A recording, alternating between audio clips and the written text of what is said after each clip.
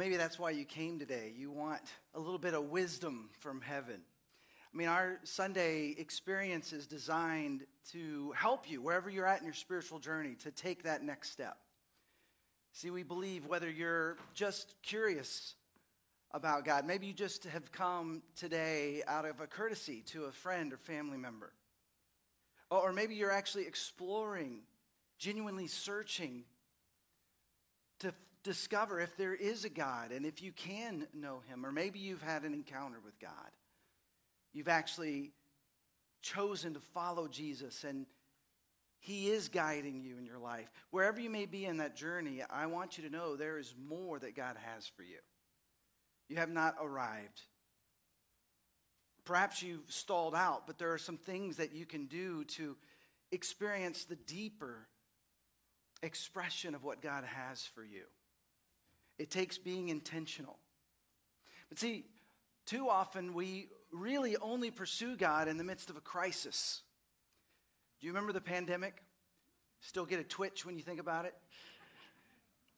It was remarkable. During the pandemic, there was a University of Copenhagen study, and there were 95 countries where there was an increase exponentially of people Google searching for prayer.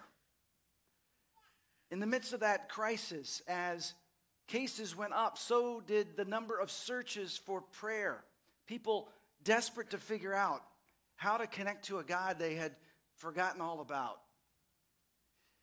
And see, we could fall into that if we're not careful, where we see prayer as a last resort. Well, we want to encourage you in this new year to actually see prayer as a first priority.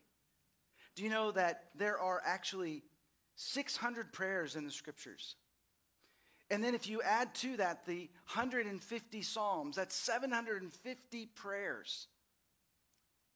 Prayers that we can go to that give us the words when we don't have them. There's a great pastor, author from New York City who recently passed away named Tim Keller. He once said, prayer is so great wherever you look in the Bible, it's there. Why is that?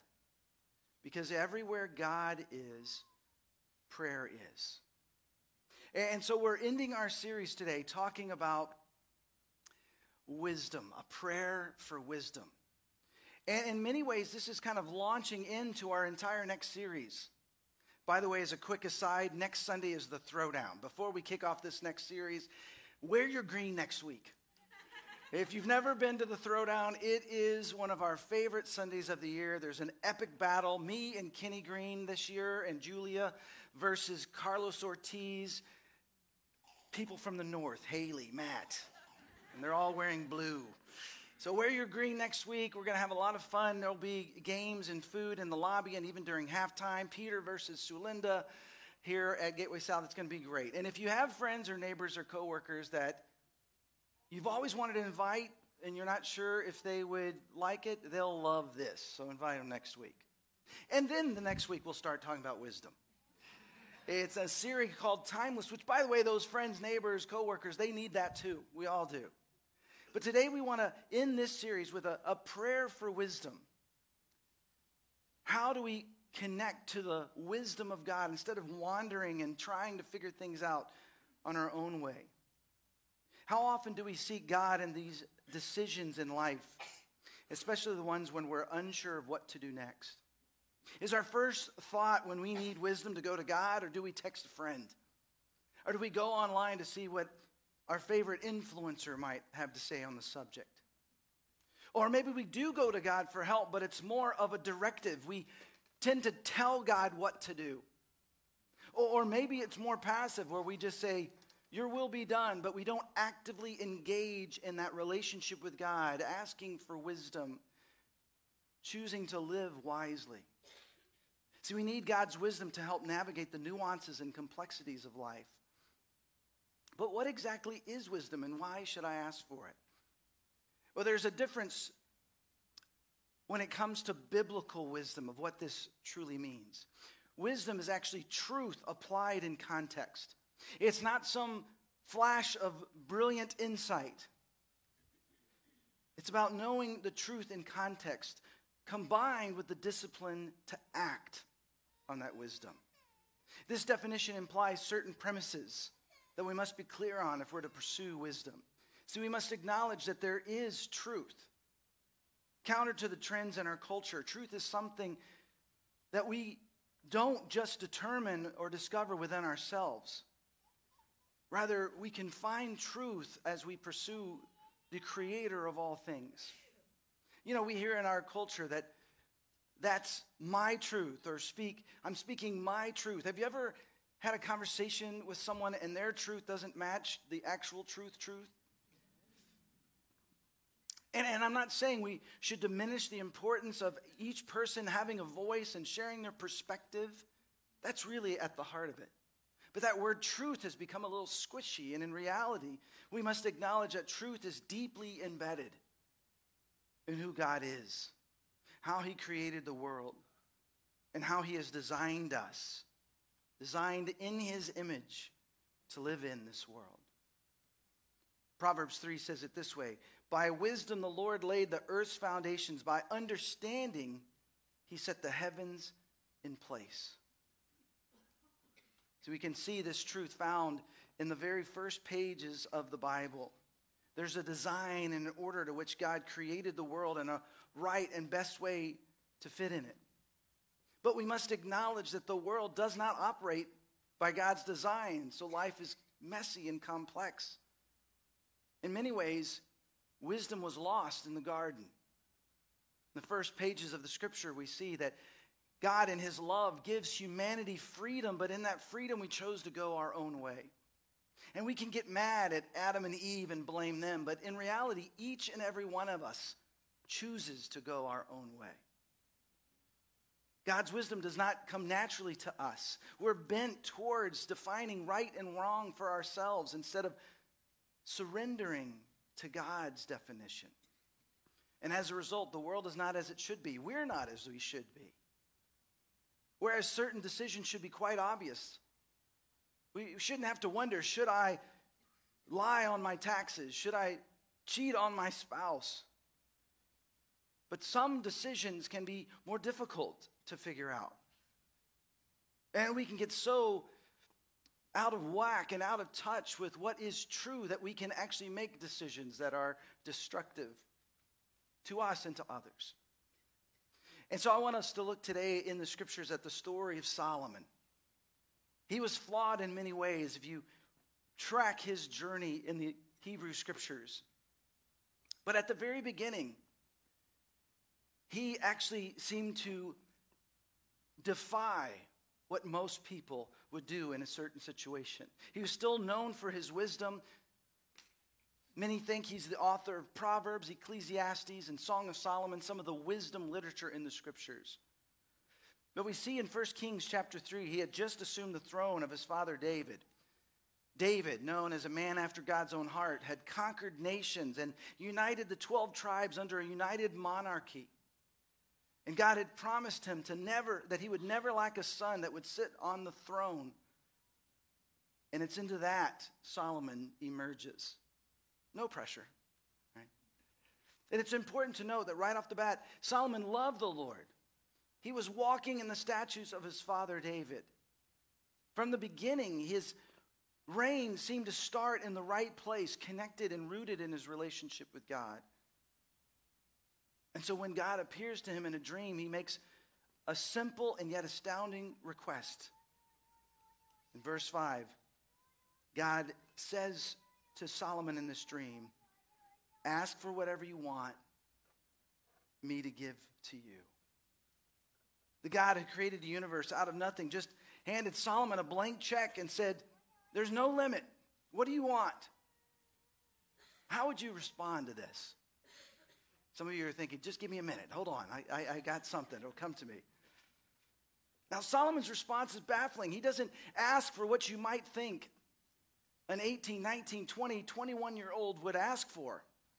You would think he might have asked for wealth or power or military strength, although those do come as a bonus. But without hesitation, he says, you have shown great kindness to your servant, my father David, because he was faithful to you and righteous and upright in heart. You have continued his great kindness to him and have given him a son to sit on his throne this very day.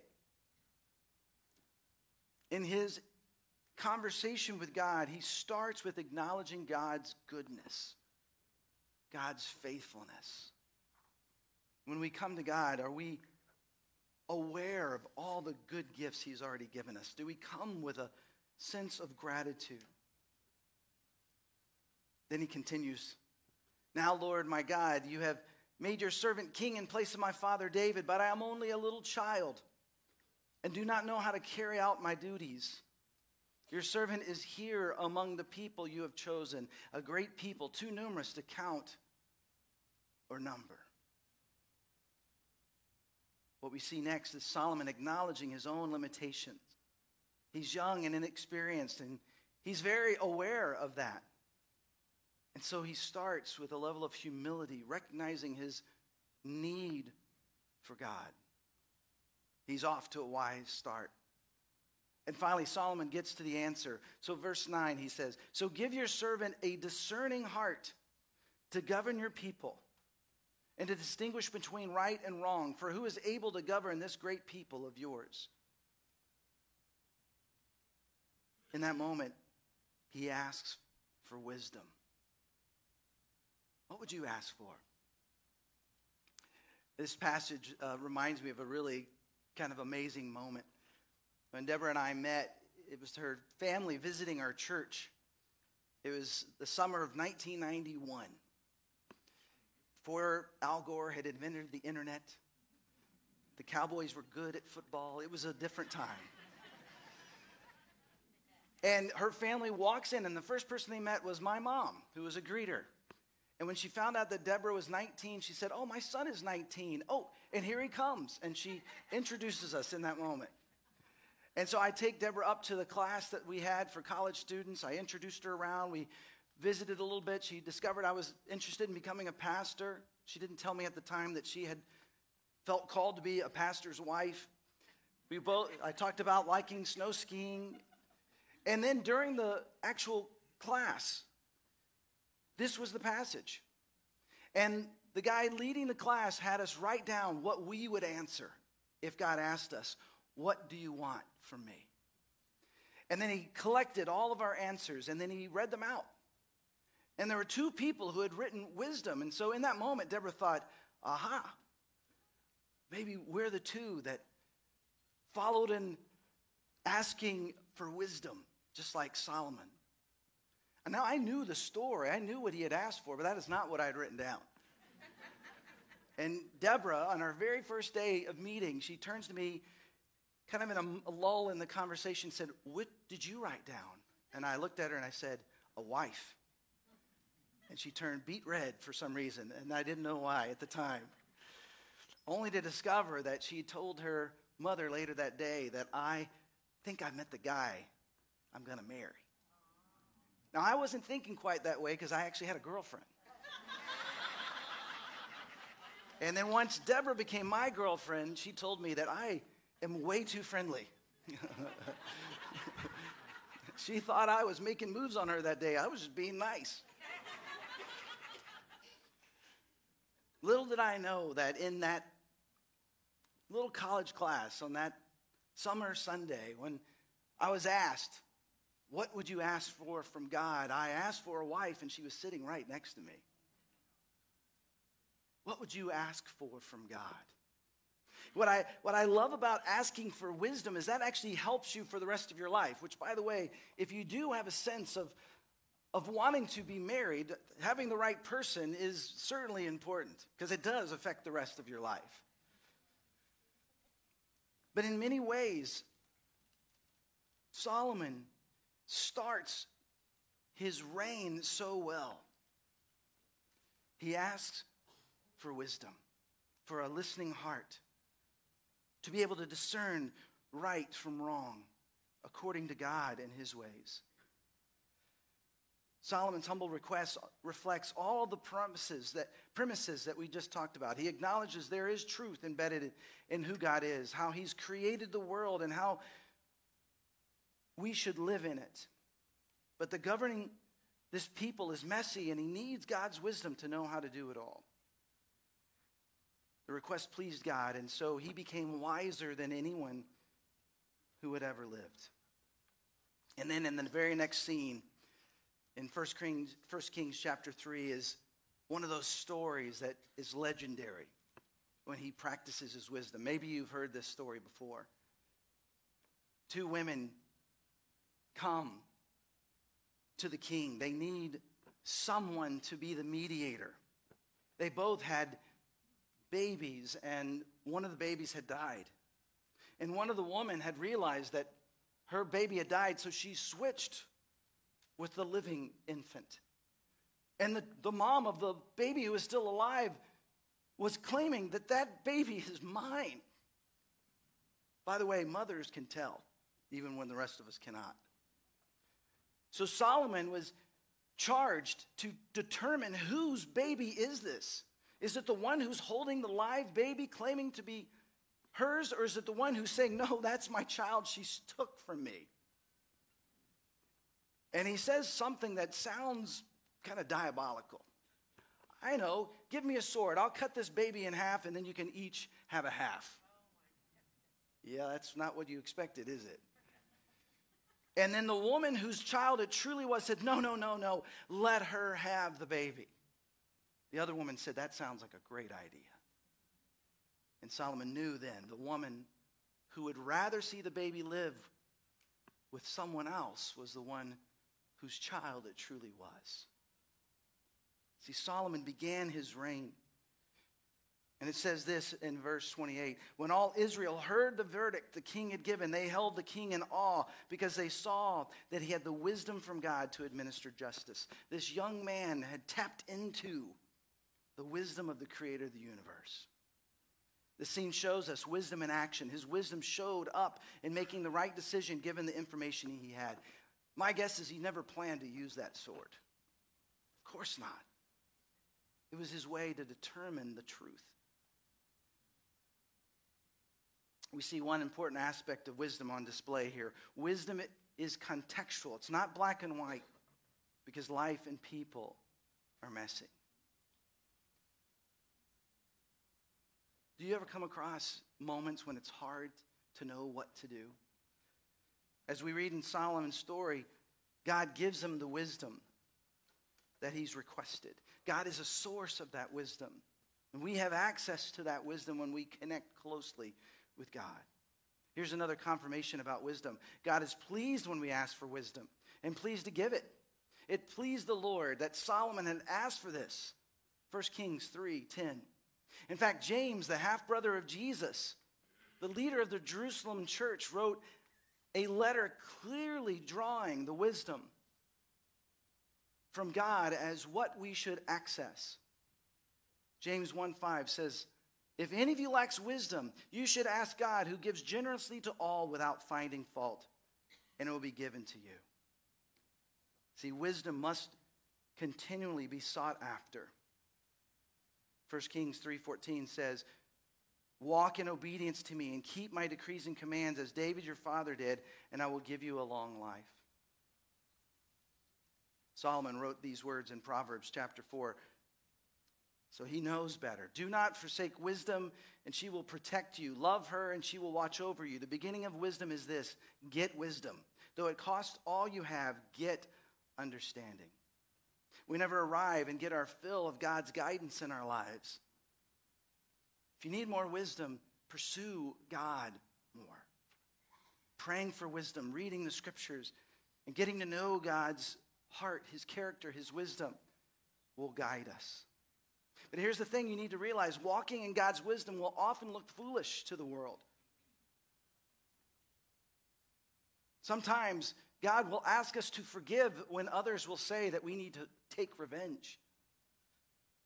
God's kingdom and his ways are upside down and look ridiculous to the rest of the world. He might call us to deny ourselves when the world is saying to indulge. Walking in wisdom also requires courage, going against the flow, choosing a way different than what others might choose. One of the biggest hindrances to our pursuit of God's wisdom to be aware of is the pervasive influence of technology and social media. In his recent book, Digital Liturgies, author Samuel James makes this bold observation. He says, in the online age, our default is to lose touch with reality. Every person living in a modern, digitally connected culture is constantly inhabiting a moral and intellectual habitat that distorts the biblical story of reality. We can find ourselves just going to our phone rather than going to God. As I've shared with you before, I've gone on kind of these fasts, one fast in particular, 5 weeks off the internet. It was unbelievably difficult. Do you know how hard it is to find some place without GPS when you're completely used to it? And yet in those 5 weeks, what I noticed, without accessing the internet, without accessing my phone, worries and fears and things that I have avoided dealing with were percolating to the surface because I was no longer too busy, too distracted to deal with those. And I was able to take some of those thoughts and worries and fears to God and find healing in ways I never would otherwise. But the other thing we need to know is that walking in wisdom requires community. We need others in our life to help us in this spiritual journey. We grow up in a culture that's incredibly individualistic, where it's all about us, even when it comes to God, if we're not careful. It's all about me and God, when in reality, when you say yes to following Jesus, you are now part of his family, and that family can be a great source of wisdom. This community, as my wife Deborah and I have been here for the last 13 years, our children have grown up here. It's this community that's helped us grow, that's helped us navigate so much of what it was like to raise teenagers, to navigate the ups and downs of life. You know, Sundays are really just the beginning. I like this phrase I've heard once before, that Sundays is more like an advertisement for our community. I mean, coming on Sunday, you can certainly be inspired. There are things that happen in the service, in the lobby, in the time of prayer, during the time of singing that God can do, that we can't experience by ourselves at home on our own. But if this is all you're experiencing, you're missing so much of the beauty of what it really means to be connected, to live connected, to have others who know you, and people that you know. And that's why you'll hear us, even in this new year, talk about the importance of finding a group. If you're not in a group, I want to encourage you to find one. I'm going to give you just a few quick examples so that you can jump in. These have start dates and end dates. If you're just exploring God, still, or even new to a walk with God, I highly encourage you to jump into what we call Alpha. Starts this Wednesday night. Or maybe you want to go a little bit deeper. You want to understand how to read the scripture. We have on Monday night, a week from tomorrow, how to read the Bible.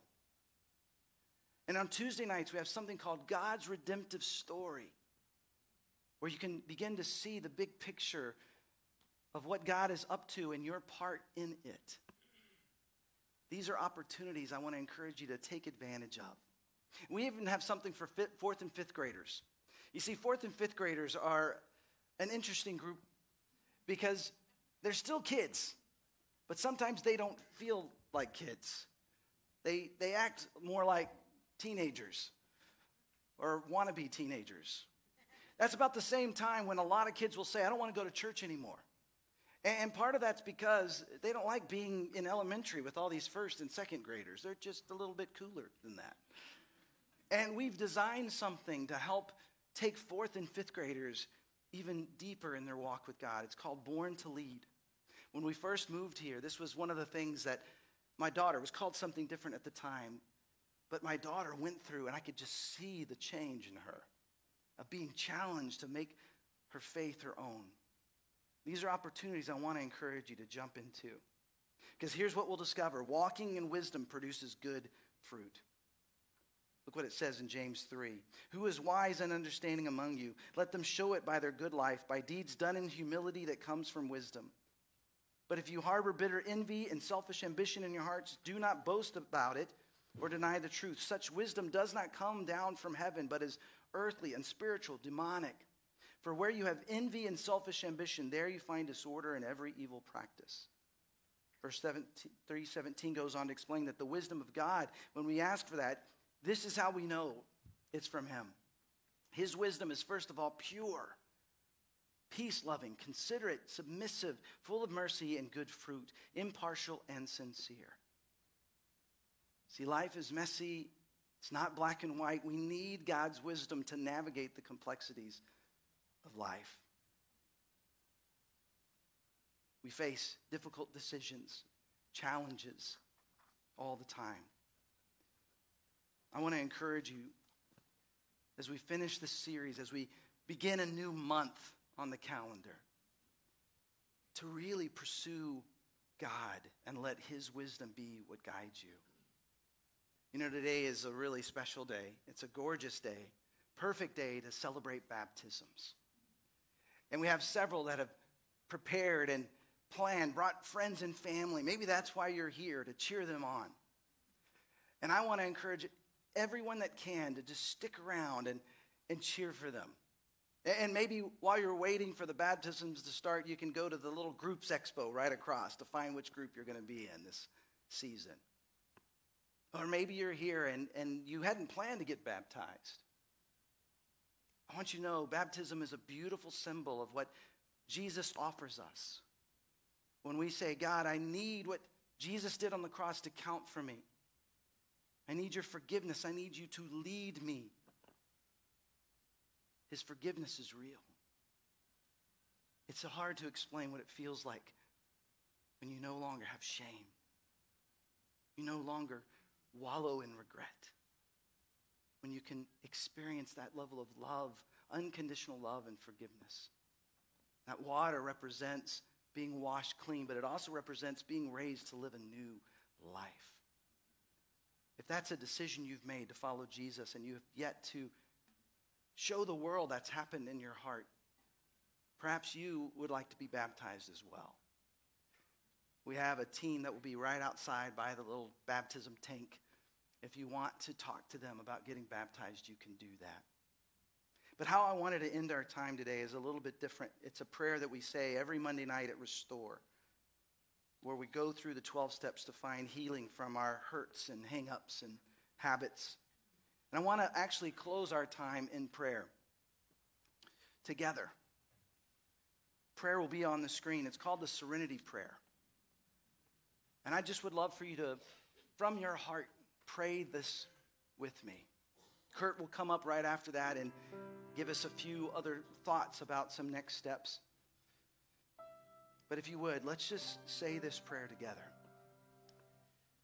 God, grant me the serenity to accept the things I cannot change, courage to change the things I can, and wisdom to know the difference. Living one day at a time, enjoying one moment at a time, accepting hardships as the pathway to peace, taking as he did this sinful world as it is, not as I would have it, trusting that he will make things right if I surrender to his will, so that I may be reasonably happy in this life and supremely happy with him forever and ever in the next.